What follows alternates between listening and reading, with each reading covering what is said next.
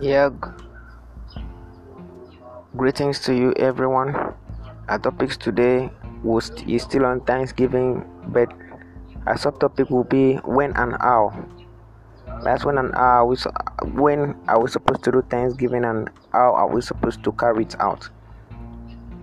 Our memory verse is taken from Psalms 34, verse 1, and it reads, I will bless the Lord at all times, his praise shall continually be in my mouth. In the world we live in, many believe that most things they get are their rights. They believed in their sweat, smartness, and intellect.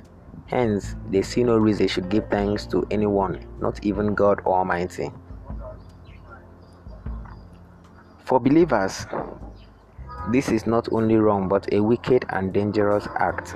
Oh, yes. Why? Because, for instance, in Luke 17, verse 17 to 19, only one of the lepers returned to give thanks to the Lord. Oh, yes, only one of the lepers returned to give thanks to the Lord.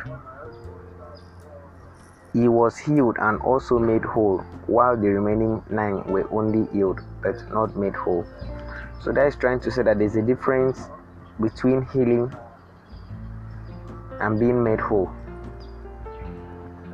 In that Luke 17 verse, in that Luke chapter 17 verse 17 to 19, it reads, and Jesus answering said, were they not 10 cleansed? But where are the 9?